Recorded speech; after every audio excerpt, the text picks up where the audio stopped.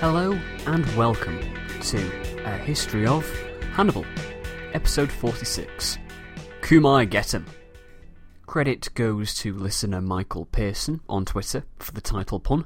The best I could think of was something about Cumae, which I still find really funny, but I can't work out if this is because it's good or simply terrible. I expect the latter. That's probably enough about the episode title, so let's get on to looking at history. Well, 215 contained the negotiations between Philip V of Macedon and Hannibal of Carthage. This was of course not the only thing going on in that year. The war continued, and we shall head back to Italy and see what Hannibal and the companions were doing.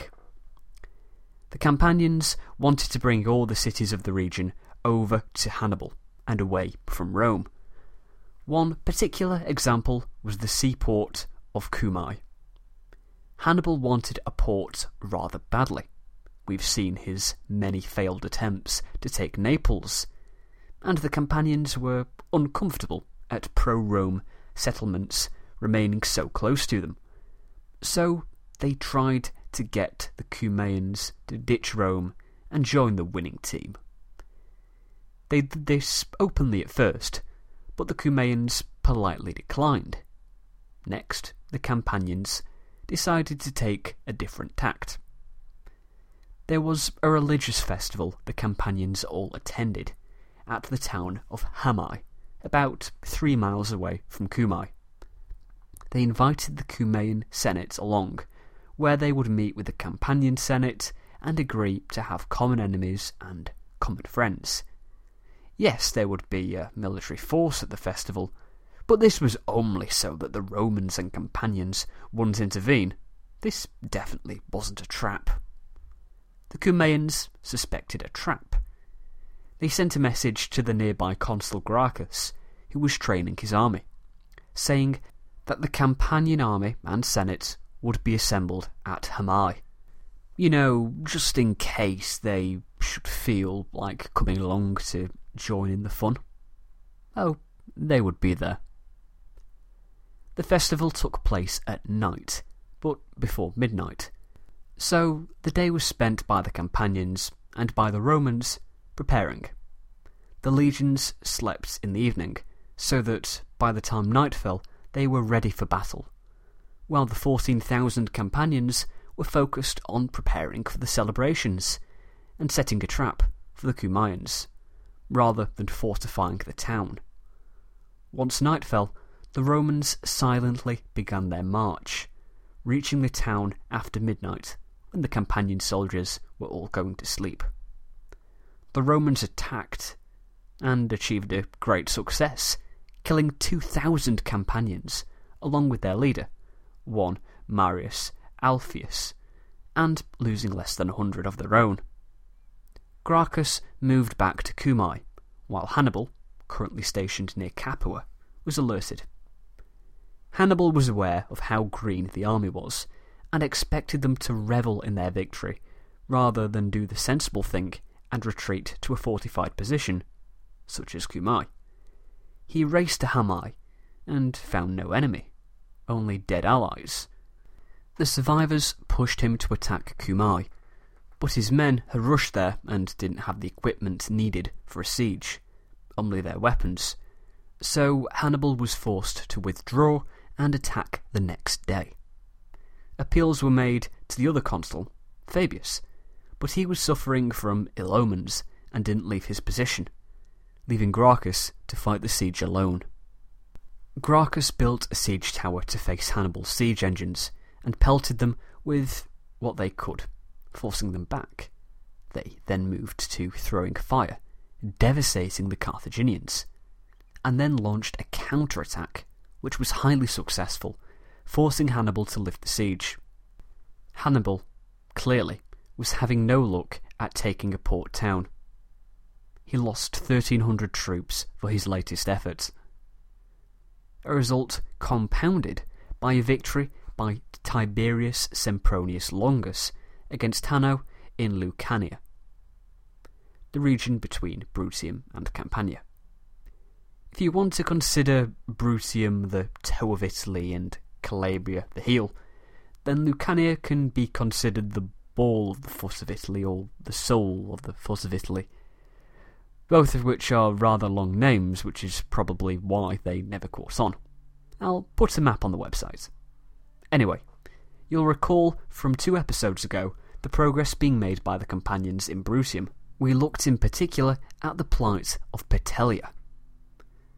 They were beginning to push further north in Lucania, but the man who had been so soundly defeated at the Trebia was able to claim a victory in this bout, losing only 280 men to the 2,000 Hanno lost. Hanno was forced to pull back into Bruttium, though he did receive a bit of a bonus there when Bamilcar arrived from Carthage with the reinforcements promised back in 216, in episode 42. Appius Claudius, who was in Sicily, tried to intercept the troops, but failed at getting to Locri before Bomilcar. Finally, Fabius finished with his religious appeasement, and could get his army moving, quickly taking 3 towns who were defected to the Carthaginians. He then moved his camp to between Hannibal, who was based at Tifata, and Capua. Marcellus was also busy. He wasn't deployed to Sicily just yet. I apologise for getting events slightly muddled up. He goes in 214, but not 215. Right now, he was with the Campanian army, and was tasked by Fabius with the duty of garrisoning the important town of Nola. Marcellus launched raiding parties against the Herpini and Samnites of Claudium. It was a campaign which reminded the Samnites of the brutality of the Samnite Wars a good 100 years previously. They sent appeals to Hannibal and complained of the brutal raids.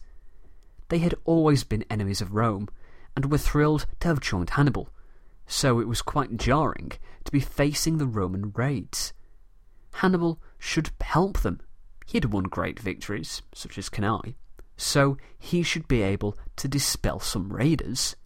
It was almost as if the Romans had won at Cannae. This speech did not please Hannibal. Just what were they doing?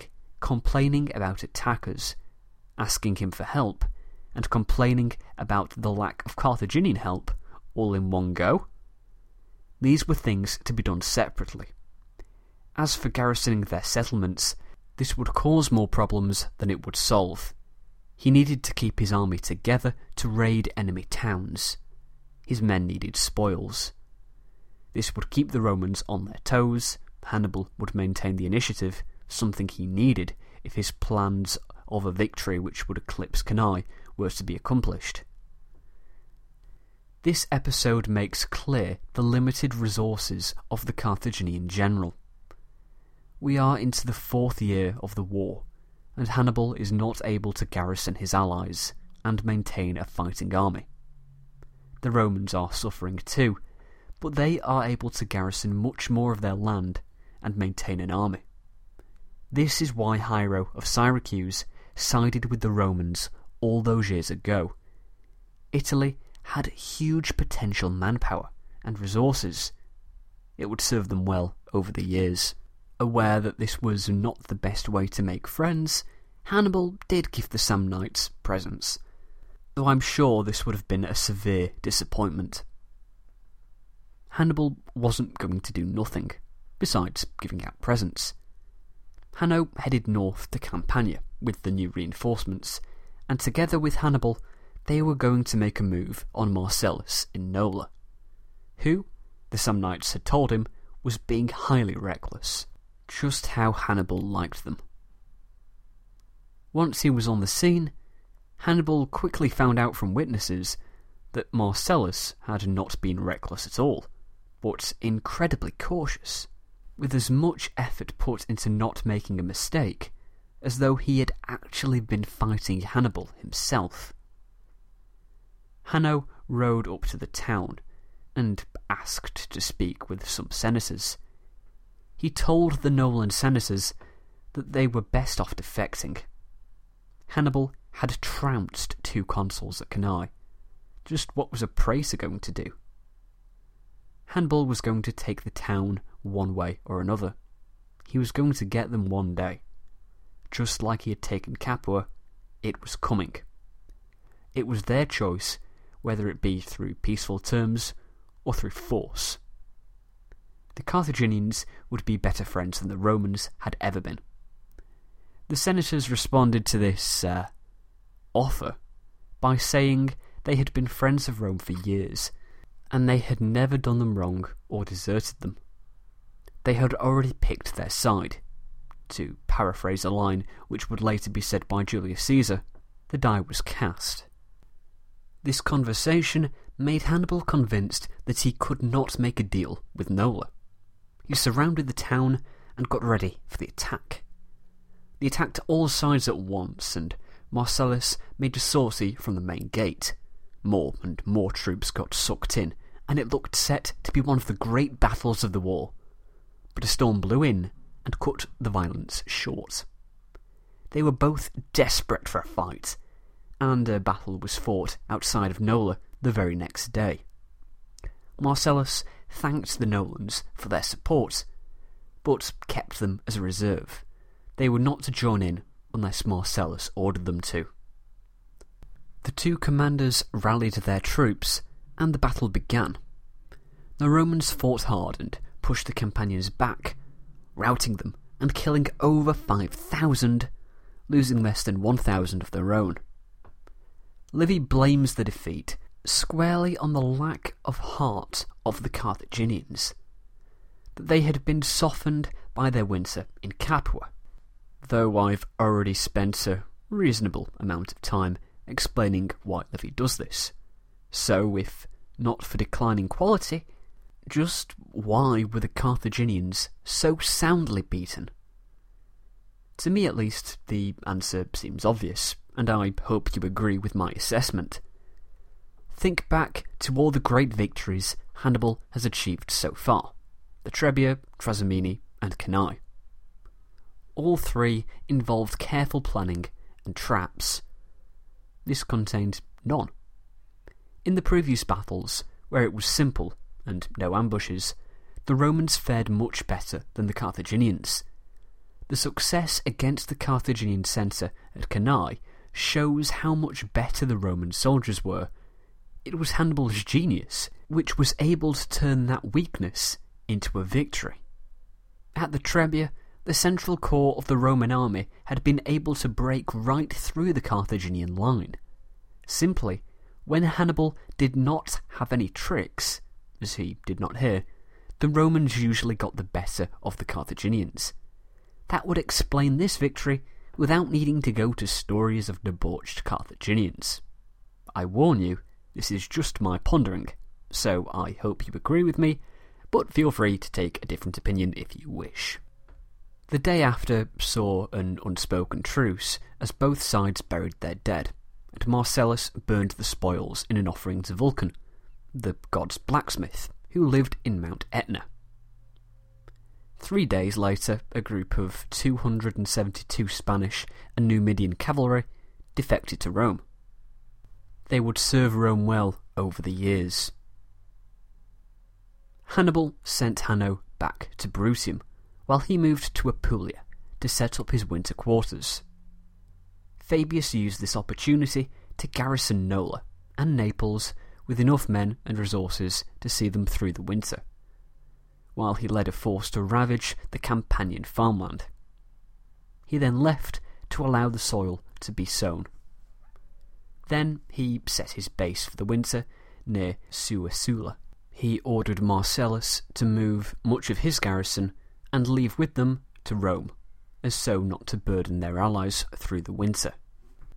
Gracchus followed Hannibal to Apulia, while the praetor Valerius, whom you'll recall had been commanding affairs in Apulia, was moved to Brundisium to defend the coast from Philip. The state began to borrow from private individuals, following a plea for more resources from the Scipio brothers, but we'll deal with that more when we return to Spain. Hanno, now back in Brutium, worked on defeating the Greek communities who had remained loyal to Rome. They successfully brought Locri over to their side, but the effort required forced them to drop the siege of Rhegium and saw them move away from the Straits of Messana. The Bruttian soldiers, who had thought they would sack Locri and Rhegium, were bitterly disappointed and chose to attack Croton, who I think had already sided with Hannibal but appear to have flipped back over to Rome. The population in many of these towns was heavily divided as to where their best interests lay, so flip-flopping isn't that surprising. The city was too well defended to be stormed, so eventually a peace was negotiated which saw the Crotonians settle in Locri, and with that, the year ended. Skirmishes continued through the winter, but after an incredibly long 216 BC, 215 has proved rather short, and we are about to enter 214, but that will have to wait until next week.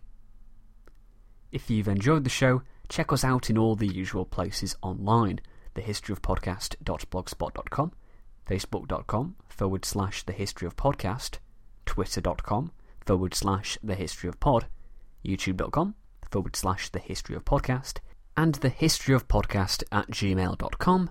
Thanks for listening. I'll see you next week when we enter the world of 214.